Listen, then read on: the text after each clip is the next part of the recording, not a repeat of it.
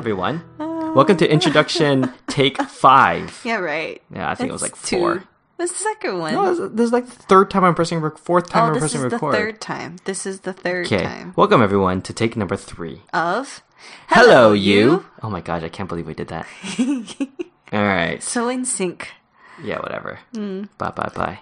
All right. So what are we doing? What's up? Nothing much. The sky. Well, let's as always, let's do a quick update. Hi everyone. My name is Daniel Yu, and I am officially 30 years old. Wait, what? I'm 30. Yeah, but didn't we've done multiple podcasts after your birthday. Yeah, no, I just.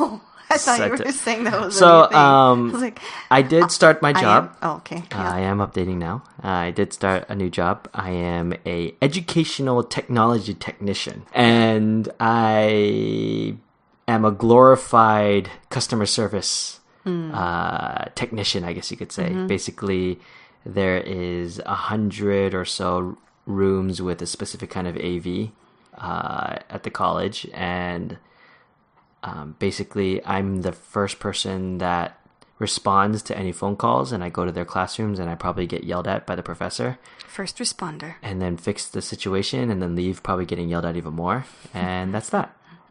So I'm just a punching bag. Punch. Okay. An update on you? What else? No, there's another thing, right? Are we talking about the car? Yeah. I bought another car. Oh, did you want to segue into that later? No. Okay, well, we can segue into it after. Big a thing, but I guess it is a big thing. It is. I got a car. Woohoo! I got a Honda Accord. And yeah, black. It's lovely. And it's lovely. How would you describe... Okay, wait, let me pause. Any other updates? No, that's it. Is that it? Is there anything else? I don't think so. I've been working I just finished my second week at work. I am a marketing editor, and I basically proofread and, check for the information and grammatical errors of email ads and direct mail ads. So if you ever get something from your car dealership, there is a very small chance that I've looked at it, because there are about 15 of us who look at it. So the odds of me editing yours is very slim. Anyway, how would you describe, speaking of cars, right? How would you describe our experience of purchasing it? Do you kind of want to walk through what had happened?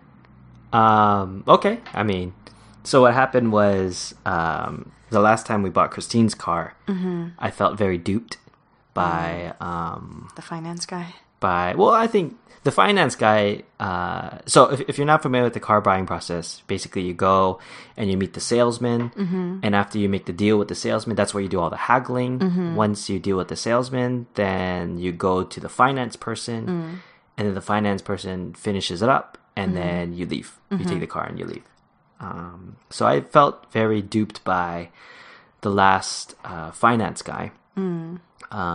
And so I vowed to figure out what it was, and it led me on a pretty deep journey into the car business. Sorry, you know what quote came to mind? What is that? You shall not pass. But I feel like it would be Gandalf. I don't see how that's funny. You shall not dupe me. Yeah, I'm literally just staring at Christine because I don't find that to be funny at all. But was just a random quote that came into my... It was never mind. So continuing on. So basically, I vowed not to get duped again, and so I went on like a 2-day spree of researching all these tactics that salespeople use, and watched all these videos, and basically I came out with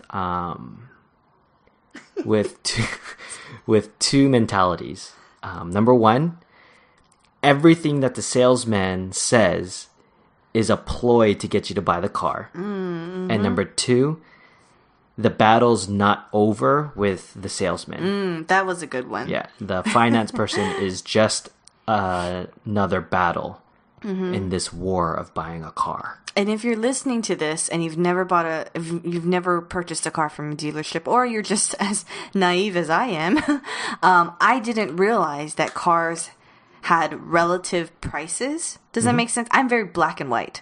So I figure like this is it or this is not it. I didn't realize that in the business world, let alone the automobile world, you know, with MSRP and stuff, nothing is usually sold at the market sale retail price, right? Is that what it stands for? Anyway, I just want to say, if you didn't realize that you can actually haggle and that's actually a thing, and I'm guessing it's not as common as it should be. What, haggling? For cars? Oh, no, that's part of the process.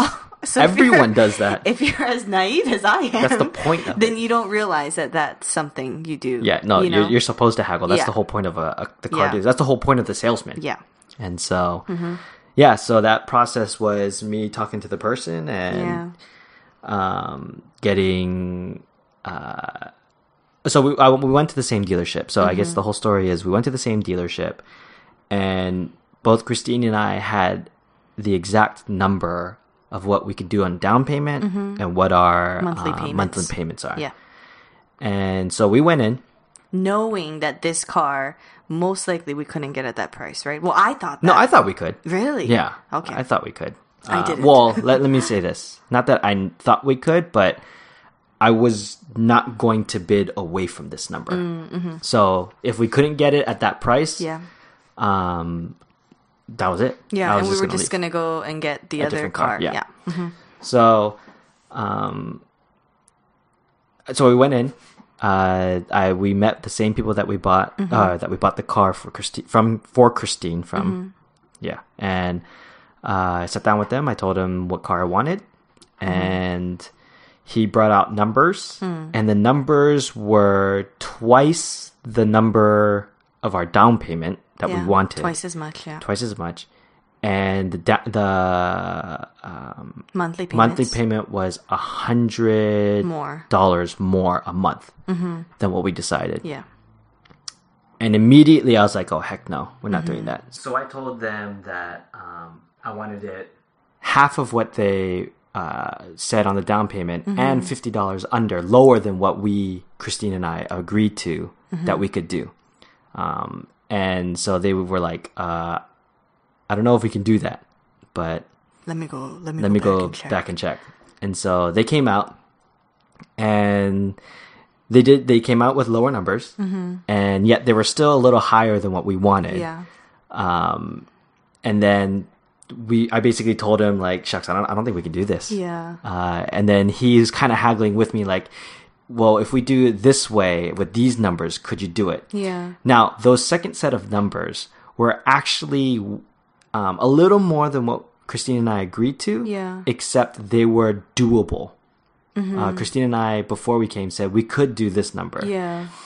So what he was saying was those numbers were, the numbers he was saying were we could do something about it. But I said, no, we can't do it. It's too much.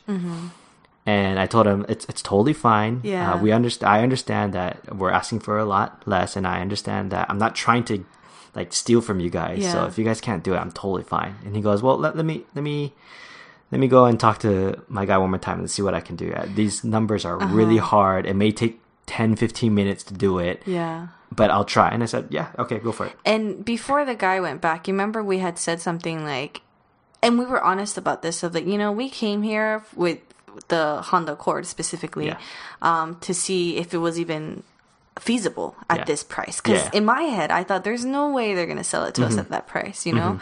But then again, we both agreed, I think they sold us my car a little bit more than... Oh, they sold... Yeah. We bought that car for really expensive. Way more than, Because we didn't know what we were doing. Yeah. And so we really went in thinking like, hey, if this doesn't work, then we're just going to go with your other car. Can I say it? Yeah. The Hyundai Elantra GT. And we had told them that at this point, right? We were saying like, hey, sorry, this really doesn't seem like it's going to work. And so... what I basically said was, I understand if you can't do this. Yeah. And we came here just to see if we can get it because we were going to get another car. We're going to get the Hyundai. We actually came here kind of just to see if we can do it. But if you can't do it, it's totally fine. I understand. And then the guy's like, okay, well, let me see what I can do. It may take a little longer. It may take like 10, 15 minutes. I said, yeah, go for it. I mean, we'll just see. Wait, quick question. At that moment, did you really think, oh, they're going to come back with the numbers that we asked? Or were you uncertain? No, at that moment, okay. Remember the 2 rules that I taught you, or that I went in with. Number 1, dealers are all... Okay, I'm going to say this straight, and if you're going to be a dealer, I'm not... Okay, let me say this first. Dealers are all liars. They're trying to sell you the car as much as you can. Okay? As much as they can. As much as they can. But I'm not saying dealers are bad, because that's what their job is. You know what I mean? It's the dealership and the companies that's making them do this. You know what I mean? That's their goal. And I understand what they're trying to do. Because of that, I didn't care what they were going to say. I'm going to fight for this number until they say no. And in fact, another tactic that... Is this the second rule? No. Oh. Another tactic that everyone says to do is walk out the dealership. Because walking out of the dealership tells the dealer that they're serious about that number. And if they really want that car sale, and if they really can do that number, they're either going to, 1, stop you at the parking lot, or 2, call you a few hours later and say, we can do this. I knew that in the back of my head. That's why I told you before we left that be okay if we don't get a car. Yeah, that was my tactic. My tactic was, in the end, I'm going to throw these numbers out, and I'm not going to budge from these numbers. And if these numbers don't get settled, I'm just going to leave. And that's that. So, did I know that they were going to come out with the numbers that we wanted? Not necessarily, no. But, like I said, I didn't care. I knew what numbers we were aiming for. And at this point, Christine was actually... you were actually you were kind of getting upset at me. I never want to be in that situation. And Christine is a little black and white. So she doesn't... Okay, she's very black and white. Gray doesn't even exist in my life. So the thing about Christine is she doesn't like the deceit game. I hate it. And so basically... the reason why Christine was having a hard time is because I was playing the deceit game. The numbers that I was giving them was lower than what Christine and I agreed to. Yeah. Now, and you know what's funny? We should have talked about this beforehand, because in my head I'm like, why is he doing this? Why is he going even lower? We can do this. This is fine. The thing about it is, I know that that's what you are, and you wouldn't have agreed to it, or you wouldn't have wanted to be there. That's why the only thing I told you was be okay to not have a car. Because I know you would be like, no, this isn't right. And I understand that it's not necessarily right, because I'm quote unquote lying. But I'm not. I'm playing the game. I'm playing their game. And this is the nature of car buying. This is literally, if you read every single article and every single YouTube video, it's about the haggle. And so... And the analogy that I kept giving Christine was, we got to start low on the ladder, so that we have somewhere to climb. Basically, we're at the bottom of the ladder and they're at the top of the ladder. And if we start at the middle, then they don't have to go too far down to meet us. So what I'm doing is I'm starting really low so that they can meet us. So that's why I threw out all these low numbers. Because number 1, if they can't do it, it's fine, because we already know what car we're getting. And number 2, it's okay. I mean, there's no number 2. So, Christine had a hard time because she is black and white in that. And it did seem like a deceit game. And quite frankly, it's a deceit game. It is a deceit against a deceit. And I'm not going to get fooled by them again. Which, I have to say, you're probably the nicest, jolliest haggler I've ever encountered. Granted, I've only encountered one other haggling experience. That just shows you how uncomfortable I am, or just how maybe I've just bought things overpriced my whole life. But the other time was with my mom with my electric guitar, but I'll save that story for another time. I was surprised, like, Mom, what are you doing? But are there other than cars, are there other things that you buy that are haggled? Okay, so houses too? If in reality, for anyone who's hearing this, technically you can haggle everything. You can go to Walmart and haggle. Now, the Walmart prices, they probably won't do it with you But normally anywhere you can. So anytime I buy stuff from Sweetwater or anytime I buy stuff from B&H Photo for like equipment, church equipment or audio equipment or anything like that, I always get the prices from two different places and I make them fight it out. I send it to Sweetwater and I say, hey, Sweetwater, what can you do at this price? I never buy anything, at least from Sweetwater, like that. I always say, hey, this is $15.99. Is this the lowest price that you can go? And they'll say, oh no, we can give you $1,500. And then I'll throw that to B&H Photo and say, hey, B&H Photo, they say that they're going to sell this to me for $1,500. What are you going to do? And they say, okay, we can go $14.99. And I'm like, but they have a better deal. Yeah. They have better warranty and all that stuff. And say, Yeah. okay, $14.50. So I'll send that back. And this is it's a back and forth game. That's the whole point of consumerism. The Lord had equipped you for this exact moment. And so, yes, anything is haggleable, if that's the right word. It's just at certain points, it doesn't make sense to do it. Like Walmart stuff, it doesn't make sense to do it. But when you're buying $1,500, $2,000, $3,000 worth of gear, and they want your business, yeah, they're gonna chop some prices. So, yeah. But going back to the car thing, so I told them, no, we can't do that number. And basically, I'm ready to hear anything. I've heard on YouTube that people will use guilt to make you buy their car. They'll say things like, but I got to feed my family. Like, this is really hard. I don't know if we can do this because I got children to feed. Oh, really? They use those tactics. And I was ready to hear that. And I was like, if they say that, I was ready to say... Wait, on the salesman? Yeah, the salesman will say things like that. What? I've heard... I mean, not that our salesman said that. Our salesman was cool. He was really cool. Liked yeah. that dealership. Yeah. But I've heard tactics like that. And I've heard many illegal things that dealerships will do. Geez. So that's why I went in with that mentality. That's why I went in with the mentality, number one, that all salesmen, they're only trying to sell you a car. They're not trying to be your friend. In fact, any ploy for them to try to be your friend has everything to do with selling a car. And whether that's true or not, I don't know. But that's the mentality I'm going to go in with. And so, anytime, like, I was telling Christine, like, these guys were, I was talking to the guy, because it's super cool. And I was asking him these kind of personal questions. And in the back of my head, I was like, oh, is this guy answering and trying to be buddy-buddy and answering these questions to kind of get on my good side about it? And that's literally how I was thinking. And I'm not proud of it. I remember you asking, are these guys for real? Or didn't you say something like that? And I was like, Daniel, how could you question their genuinity or genuineness? Sincerity. Yeah.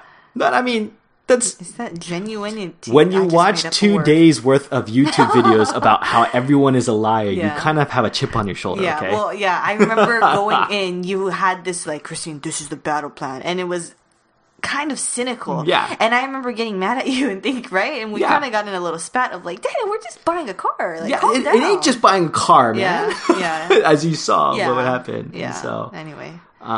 Basically, I know that it's a game, and they're playing the game, and I'm not going to go in empty-handed. That's basically literally how I went in. And sadly, I went in with cynicism, and I don't like that. I'm not a cynical guy. Yeah, we but swapped roles in that moment. Yeah. The critical Christine was like, believe in the goodness of people, Daniel. And I believe, like I said, I believe in the goodness of people. I don't believe in the goodness of a business. And that's what I was playing against. I wasn't playing against the salesman. I love the salesman. Yeah. He's cool. Yeah. But I was playing against who the salesman was working for. Yeah. And that's, I have no care about. Yeah. So, the funny thing is, and kind of to nail the point home, is that though he said it's going to take 10-15 minutes to work to see if he can get that number, do you realize how quick it was? It was literally like 2-3 minutes. Yeah. They had a number that I even think they could have gone even lower. They just play that role of, hey, I got to talk to them and let me see what I can do. You know what I mean? They have to play that role because they have to make it look like they're really trying and they're trying to fight for you. Remember one of the things he said? What number can I play with? Because I got to take this, and I'm trying to help you, and I'm trying to work with my boss because I have to tell my boss these numbers. So what can I do to help you to talk to this guy? whether that's true or not, I don't care. I think they're both in it together. What he's trying to sound like is, I'm on your team. Whether he is or not, I don't care. So you think when they go back and talk to their whatever general manager or whatever, are they really talking about prices or? Yes and no. If anyone's interested in this stuff, listen to a podcast it's by This American Life. That's the name of the podcast. And there's an episode called 129 Cars, and it's about a dealership and all the inner workings of a dealership. That's what really triggered me into figuring these things out. I have it on my phone. I've yet to listen to it. Yeah, it's really good. Yeah. And so there's one part where they're talking about the salesman and the service, or the salesman and the sales manager. And there are actually times where the sales manager is playing the sales manager, or salesperson is playing the sales manager to try to help them out. But there's also what's called, I think it's called like loading the lips, where the sales manager will tell the sales person, will tell him what to say to the customer. Like tell the customer that that I'm going to give you a coupon. That gives you an extra amount of this, so it looks like I'm helping you. I don't know if that's exactly what they said, but that's what they do. They load the lips to make it sound like you're being helped. Now, Christina's staring at me weird because in the middle, so basically, so going back, he came back and we got the number that we wanted. Yeah. We got the down payment and about $7 more in our monthly, but I was done fighting. That was good for me. That was a victory for me. Yeah. And so one of the things that happened was he said, I had to use one of my coupons.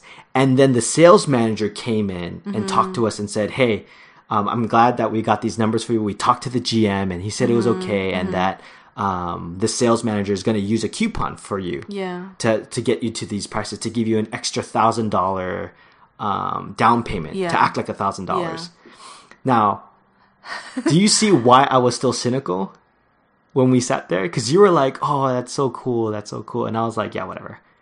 It's because I don't know if he really did use a coupon or if that was part of the ploy. Oh, gosh. Because remember, they're not trying to just sell you a car. They're trying to buy your business, meaning the next time you buy a car, where are you going to go? You know what the worst feeling is? Being deceived? It is. Yeah. It is the most grossest feeling. Now, anyone who's listening, I'm not saying that is what they did, because maybe that's not true. Maybe he really did use a coupon that he needed to. And maybe the general manager or the sales manager did talk to the GM and really did work this out. But I'm telling you that all salesmen are liars, and the finance deal is the second part of the battle. Those are the two things I went at. Let's go into the finance part as I try to brush away and this feeling. It's an icky feeling. So the finance person, we go in, and he's really cool. We make buddy, and he was really funny. And the job of the finance manager is actually to still sell you other things. Gap insurance, warranties, protection, all these things. They're trying to add on. Remember, they're the second salesperson. They're trying to add all these things on. And what you need to know is you need to know what the percentage of the APR is, because you can always finance with your bank at a lower one. That's why I told you our bank is this number, 3.24, I think. And if they go higher than that, then we're going to say, hey, can you match it? Because we can get it from here. You know what I mean? So stuff like that, I didn't even know that, Yeah. So really, I would just say, I mean, this is just our experience, and this does not encompass the right way, and it's probably there's probably a lot of loopholes, but I would just encourage people, if you're going to buy a car, go with someone who knows how to do it, and go with someone who's knowledgeable, as well as do your own research too. Like I would say, you know what I mean? If I knew about this, then I would have done my research for like a good few weeks before I went in, knowing what to expect and doing all my research, you know? So do your homework. That's the biggest thing. Do your homework. Figure out how much. No, that's the final tip we can give them at the end. So basically, the finance manager, we got buddy, and he said he tried to help us out, and he kind of helped us out, and we bought a gap insurance. Now, I didn't tell Christine this, and she doesn't know this. Oh, no. But I think we got duped by that guy. Really? Yeah. As much as you think that he was cool and buddy, we gave them a lot more money than I think we did. The APR was way higher than what we originally had. Oh, really? Yeah. The APR went from 3.4 Why to didn't 4 we keep point the something. regular APR then? Because we wanted the gap insurance. Uh-huh. Getting the gap insurance and the way he helped us by doing that. Do you realize another thing? Do you remember what he said? How much it would be with the gap insurance and the warranty? He said it would only be $20 more. Do you remember that? No. Well, he said it was only going to be $20 more. Do you know how much it really was more? No. 40. Because our price was this number, and when he at the very end, when he was telling us what it would be, he's like, "Oh yeah, if you had those two, it would be this number, but we're gonna go with this number if you're just gonna go with the gap insurance." And I thought about it, and I was like, "Wait, they deal with $5 as nothing, because over a span of 70 to 80 months." That adds up a lot of money on top of the fact that you're paying their APR, which adds even more. That's the interest, right? That's the interest. Yeah. So you see that $10 that's remember that's what he kept saying. Something that I really urge people is it's kind of scary how because we bought two cars in such a short time frame. I could recall our first experience, you know, and that was one thing that I thought was always odd is how every time in financing they always say it's only $5 more, it's only $10 more, it's only $20 more. Hey, that's just like, you know, when you go out to eat or something, you know. And it's because their goal is to make you see the small picture, not the large picture. Yeah. They're trying to show you, hey, it's $5 more, it's $10 more a month. Yeah. Let's just say it's $10 more a month.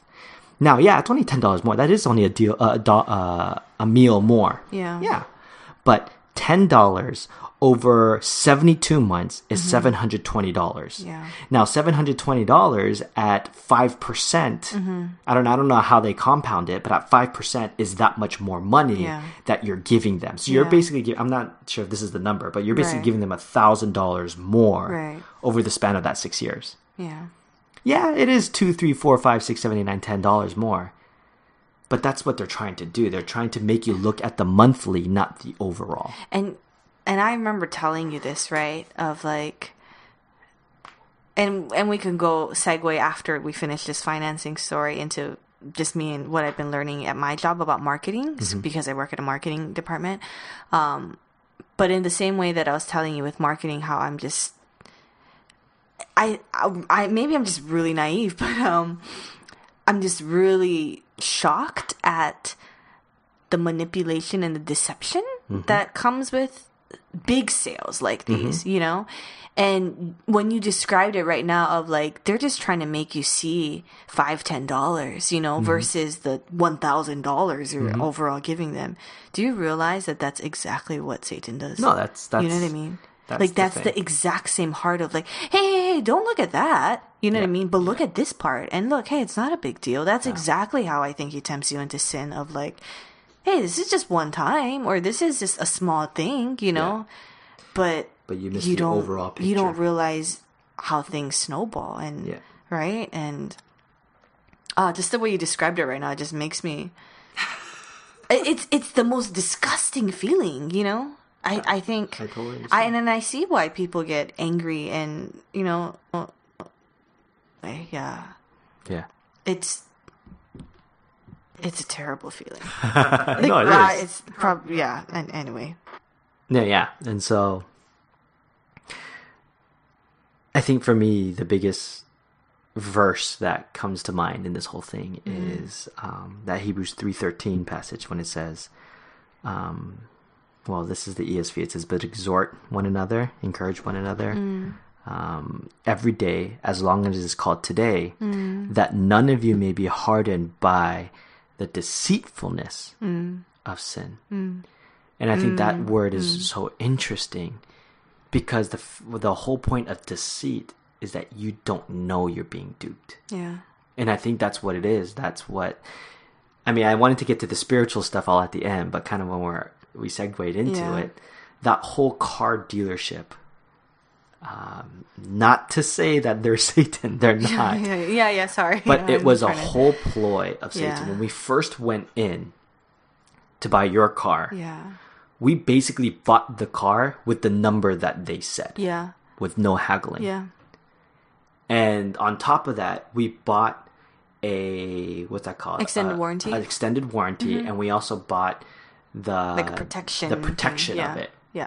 And on the internet, they did not say very nice things about those things. And I was like, oh my gosh, we basically spent an extra, $40, $50 a month on top of paying what they said. Yeah. You know what I mean? Yeah. And remember, they're initially going to start high because they know that we're trying to haggle. So I'd like to feel a little bit better and say I think now we're neutral with the dealership. Yeah. Because we gave them a lot of money, or we are, and hopefully we're kind of breaking even. But the idea of it is that that's what Satan is doing. If you have no plan and if you have no insight into the if you don't do your homework, if you don't have any insight into how this works, then you're going to be deceived and you're going to be messed up. And I get the shivers. I mean, when you look at that passage, when it says, "Do not forget," I'm just going to paraphrase it. Yeah. Don't stop meeting with people because if you do, you're going to be hardened to sin's deceitfulness. So people have a role in this game of life that prevents you from being deceived by Satan. The exact same way that all the articles and all the YouTube videos prevented me from being deceived by the dealership is the same way people will do to prevent you from being deceived by Satan and the sins that are still there. Yeah. I wonder if that's why God says to speak the truth to one another in love, right? Because I feel like what's the point of, it's one thing just to hang out with one another, but it's fellowship when you're speaking about the things of God, right? And you're reminded, and that's kind of your weaponry, right? And that's your ammo. And I think it's just the fact that I'm really glad you brought up that verse because I think we really downplay deceit a lot. Oh yeah. You know? Because it's fresh in our minds, I'm kind of a little shaken up by like just how gnarly deceit is. But honestly, let's say 6 months from now, we're going to forget this feeling as we listen to this podcast, and all the feelings surge back. But even then, like, we kind of forget the feeling and we get lax, right? And that's when Satan attacks. And so... And the scary thing about Satan is even more deceptive than these dealerships. Like, I would even go as far as saying things like, I mean, I've experienced in the past where people are checking up on me and helping me out. And my mind goes instantly to like, what is this? Like, why are you judging me in this way? Like, what are you trying to do? Are you trying to just make me feel bad or feel guilty? And in the reality of it, I don't think they were trying to make me feel guilty. I just think the enemy was trying to make me against these people so that I wouldn't be in fellowship or I wouldn't read my Bible because I don't need to read my Bible. And that's true. It's true. You don't need to read your Bible. You don't need to pray. You don't need to do these things. It's true. But they are a necessity to help you in your walk with God. It's part of how you know who God is. Well, I kind of want to offer rebuttal and say I don't agree respectfully, that I do think you need to read your Bible. And I do think you need to pray. And because without those things, what are you... No, exactly. No, what I mean by you don't need to do it, what I mean by that is reading your Bible is not a case of salvation. And praying is not a case of salvation. These are not salvation-based things. So you don't need to read and pray to be saved. You don't need to read and pray for God to love you. That's the gospel. And all that is belief. Belief in the gospel, and you got these things. Reading, praying, no, that doesn't help you be saved. Salvation is from God and God alone. However, once you're saved, freedom doesn't mean don't read and don't pray. Freedom means now you're not bound to these sins. You're not bound to Satan and what his deceits are. You are now free, and God and Paul says, use your freedom to love one another. The freedom that God has given us, now we bind ourselves to love. Loving God in all our heart, mind, soul, and strength, and loving our neighbor as ourselves. Loving God with all our heart, mind, soul, and strength is to read and pray. Because this is how we know who God is. How are you going to know God if you don't read anything about God? You know what I mean? Or if you don't read, you're going to be deceived by a God that is not really God because you think it sounds right. And that's kind of where the American culture is going. The American church is going. They're believing in a God that's not really God. You know? And that's the scary part. And I feel like if we're really honest with ourselves, I know this for myself. If I go a day without being in God's word or absorbing it through a sermon or something, like, I find how easily my heart wavers. You know what I mean? I find how easily my thoughts change. You know, where I'm thinking one way versus now I'm interpreting it another way. It's like a funnel. You know, like every day it's like I can pick either one of two funnels. You know, I can pick the funnel of Christine's logic, or I can pick the funnel of God's truth. And those same circumstances could happen. I could live the same day 2 days in a row. One day interpret it with God's funnel and his truth as a funnel, and I could relive that exact same day with the funnel of my own logic and thoughts. And I guarantee you that how I end up that day, at the end of those 2 days, identical days, I would be in a different emotional and spiritual state, and that will affect the next day forthcoming, you know? And so I feel it for my, I literally feel it, you know, when I'm not with communing with God, you know? And one of the most interesting things that I've learned in psychology, one of the very... Your major! My major, what I graduated with and took 4 years of classes worth and paid $20,000-$30,000 for college education. What the one thing I learned Hippocampus? No, that was actually learned in high school. Hippo goes on campus to learn? That's high school. Not college. Was high school. That was high school. Oh, okay. But it's called the lens of the culture. Being able to see, it's a cultural psychology class. Oh, cross-cultural psychology? I wanted to sign up for that. And basically what they were trying to figure out is, do people have different perceptions based upon the culture that they live in? So one interesting thing is the words that they use. In German or Russian, I think it's German, there's the word, I might butcher it and I might be saying it because I don't remember, but it's something like Schadenfreude or something like that. Schadenfreude. And basically the word... I'm being offensive, sorry. The word is, it means being happy at someone else's demise or something like that.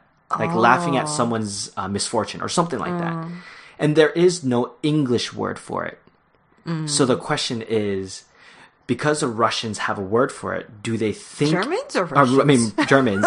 Do they think and perceive this way, whereas Americans don't necessarily because they don't have a word for it? So it's those kind of things about... Interesting. The perception is based upon the lens that you're in. And another thing that I always thought was, if I walk on the road and I find $100 bill, I'd be like tripping out, like, $100 bill. Yeah. But if Bill Gates walks down and sees $100 bill, and he's gonna be like, okay, you know what I mean? They're two exact same situations, but two totally different perceptions. So it really is, going back to your story, it's really the perception that you see things and what lens that you see you're seeing through that really affects who you are. And I really believe that the Word of God and prayer tries part of the goal is to redirect your perception and your prayer towards godly things. Remember in the last podcast we talked about how sanctification is being able to see things through God's point of view. Did we talk about that? Yeah, that was the utmost of the highest Devo. We briefed up. I just touched up on it. Okay. But yeah, his definition of sanctification is being able to see things through God's point of view in all the situations that are around you. So every day we get to pick up a pair of lenses, right? You get to either pick one pair of glasses that see things your way, or a pair of glasses that see things God's way, right? Yep. And that is how you walk in the day. Some days I feel like I'm wearing both set of glasses. Because it's fighting. You totally know, like, you're going through all the emotion. Yeah. You're like, I know I shouldn't be feeling this Yeah. because I should be trusting God, but what the heck? Yeah. It's like if you're at an optometrist and they're like, do you see better here? And they change it, or here. And sometimes they trick you because I'm like, they look exactly the same. Yeah. Every once in a while, it's very drastic of like, do you pick this one? And it's very blurry, and you're like, I can't even see anything. And then they go, do you pick this one? And it's extremely clear, and I'm now you're just think I'm stupid. Yep. But it's not. You know, I'm sure there's a scientific thing. But every once in a while, the change is so subtle that I'm like, both? Same? Yeah. But I feel like that sometimes. Like I have two pairs of glasses, or I'm trying to I have mine's on, my perception, and I'm trying to wear God's ones over mine's, and I'm like, but it's awkward because you're wearing two glasses. You can't wear two sets of glasses. You can only wear one, and the other one has to, or sometimes I can't find God's one. It's on top of my head. Yeah. That's a good one. Know? Anyway. Yeah. Sorry, I just feel like glasses are so prevalent to me because I forgot to reorder my contacts. So I've been wearing glasses. Yeah. I think I'm confusing everyone at work. They're like, "Who's that new girl with the glasses?" Because in the new employee picture, I don't have glasses on. They're like, "Who is that?" I'm like, "Oh, I'm the new girl." Sorry. No. I digress. But I think it really is this mentality of like, we have to be able to see things through God's eyes. Yeah. And the only way we can do that is to know who God is. And the only way we know who God is scripture, prayer, and love. Add to your faith goodness, knowledge, self-control, perseverance, godliness, brotherly love, to love. And if you have these qualities in increasing measure, you will not be unfruitful or ineffective in your knowledge of Christ. Those things. I remember. It's make every effort to do these things, to be good, to gain knowledge, to be self-controlled and disciplined, to love. But the goal of these things is not to gain favor with God. Yeah. The goal of these things is to increase your knowledge of Him, of Christ. I remember you pointing out that phrase pretty recently, right? When I was like, Daniel, what is the purpose to life? Right? Remember? I get existential every once in a while. Not often. Once, twice, 3 times a week. But I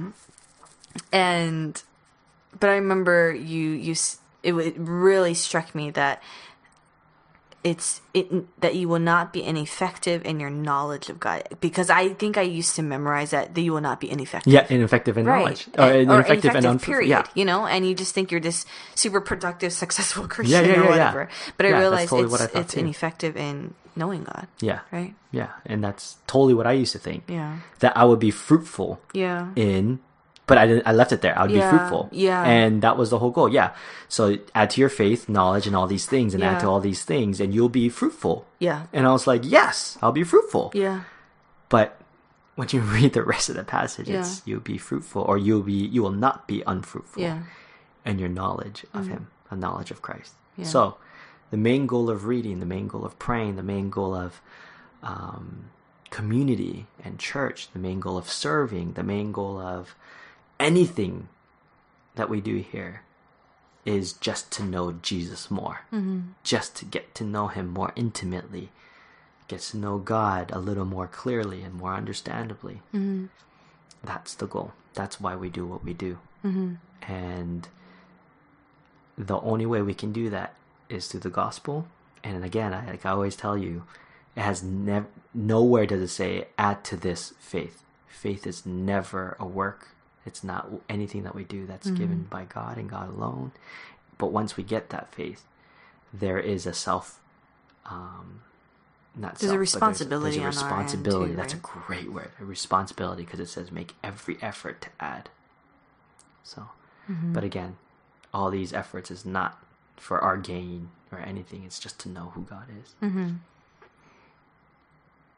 Yeah, deception, man.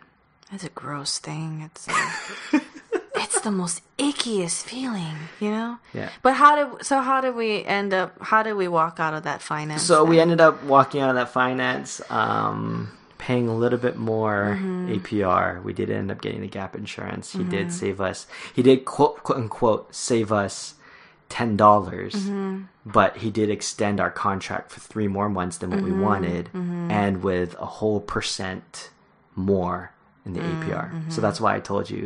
That's why I said I think we got duped still. But in the end, it's fine.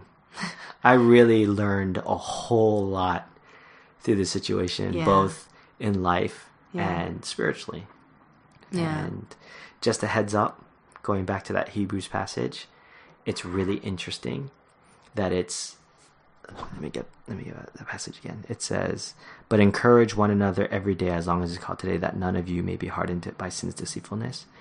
That God has given people the authority and the responsibility to prevent each other from being deceived by sin. Or the influence. Or the influence, yeah. I think we always think, oh, that's the Spirit. Oh, that's God. That prevents. That is. No, and it is. Yeah. But it's also through people. And that's why I believe church and community are so stinking important. Yeah. Because they are, through God's sovereignty, the avenue of being prevented by sin's deceitfulness. And I've always thought with church and community, because I understand the being really introverted too, of why can't I be a solo Christian, or I can do all these things by myself, but I think for me what shut me up was really Christine, it's not in God's design. His original design doesn't involve by yourself, doesn't involve it's incomplete. It's really incomplete, really and so I very much agree that God designed it intentionally where we help each other, right? Where we encourage one another, and we are able to play a small role to, I don't know, protect each other from deceit in a sense, or equip one another, I would say, right? To be aware of it. And so, so I'm not as happy when I say we started off this podcast, we bought a car. I kind of want to say, and we bought a car. In that tone, But I mean, in the end, I think it worked out fine. We did get the car for what we wanted it to be. The car is really good. If anyone is buying a car and they've never done it before, call me up. Yep. And I'll spill everything to you that I've learned, and be prepared to be cynical, which is not good. But I think the biggest tip that I can also leave with, if you ever do go to a car dealership, always deal in kindness. Sternness, but kindness. Don't let them run over you. Tell them, nope, I can't do that. Be okay with that. But don't be a jerk. That's what one of the YouTube videos said. He said, you may be polite. You may be a polite person, but at a car dealership, don't be polite. That's what he said. But he also did say, don't be a jerk. And so...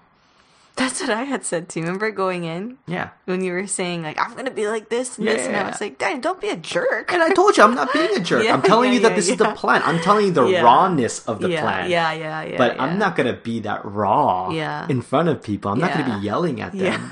But what I'm telling you is why I'm doing everything. It's because of this. And I even yelled. I said, I'm not going to be a jerk. I even told you that.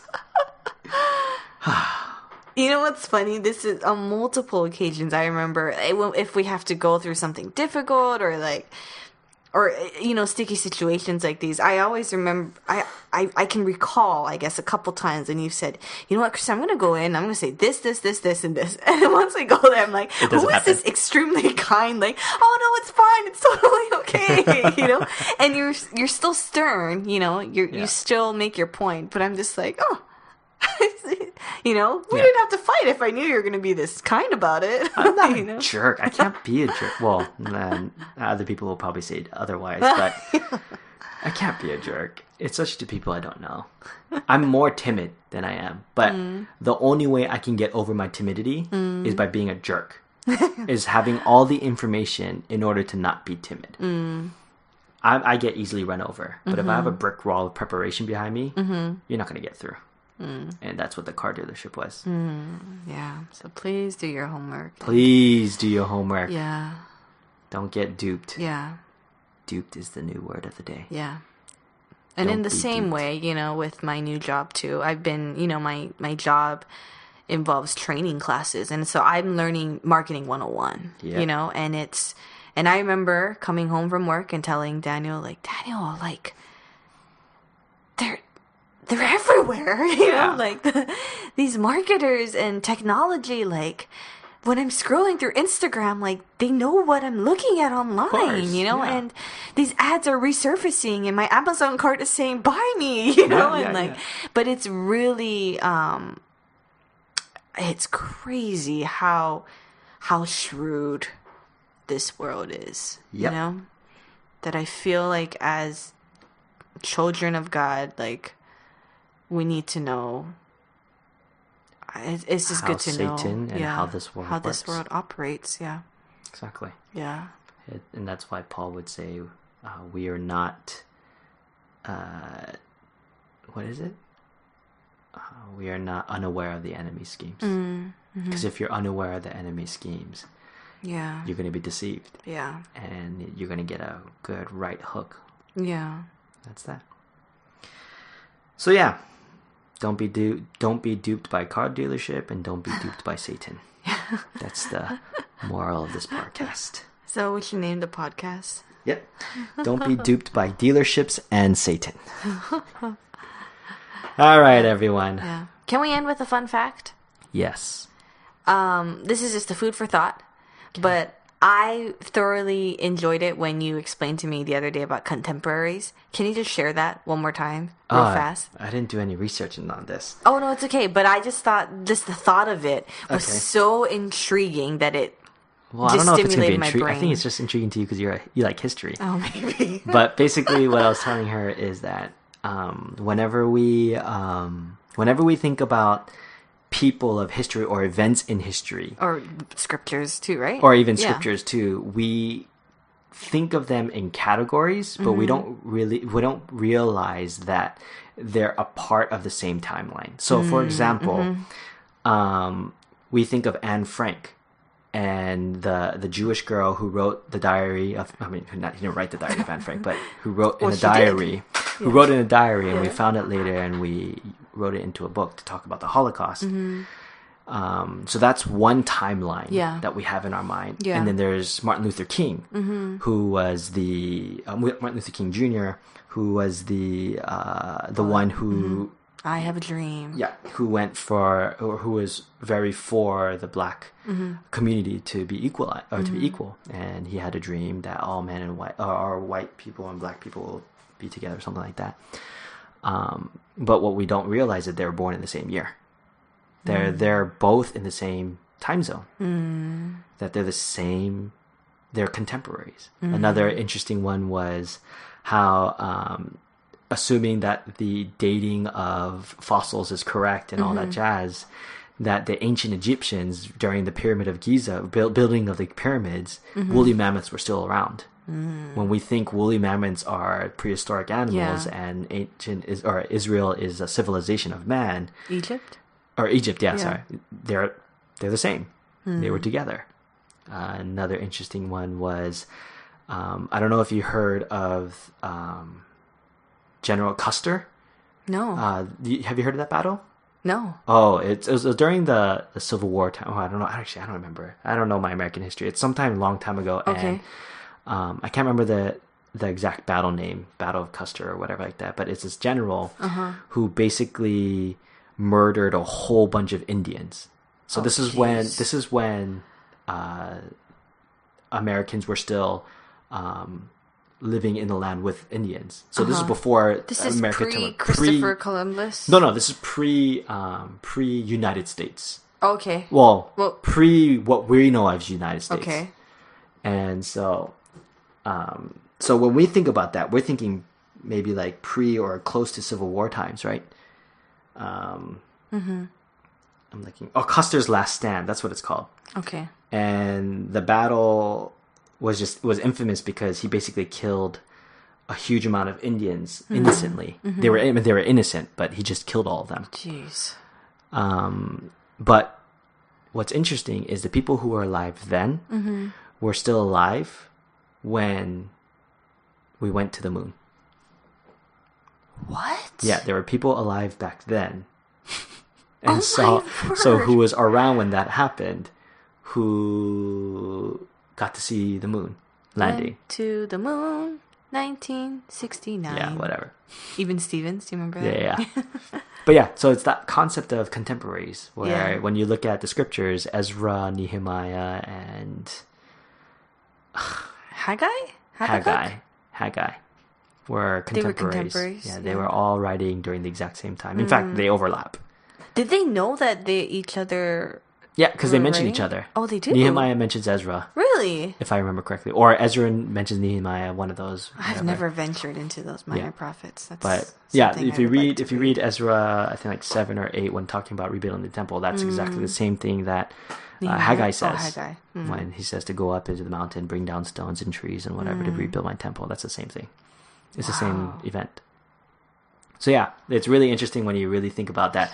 The timeline is In our heads. it's so categorized, skewed. but it's not really Yeah. categorized. It's not in Yeah. reality. It's not really categorized. They're all during the same time or some or whatnot. So yeah, Anne Frank and Martin Luther King Jr. were born in the same year, man. That's crazy. Yeah.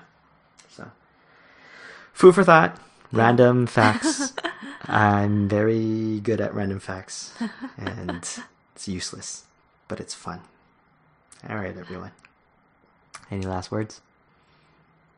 Thank you for praying. Thank you for praying. We both have jobs. Yeah. And we're settling in. surviving. Yeah. But keep praying. Yeah, please continue to pray for our adjustment. Yeah. Yeah. All right. Thank you, everyone, for listening. We'll catch you guys later. Bye.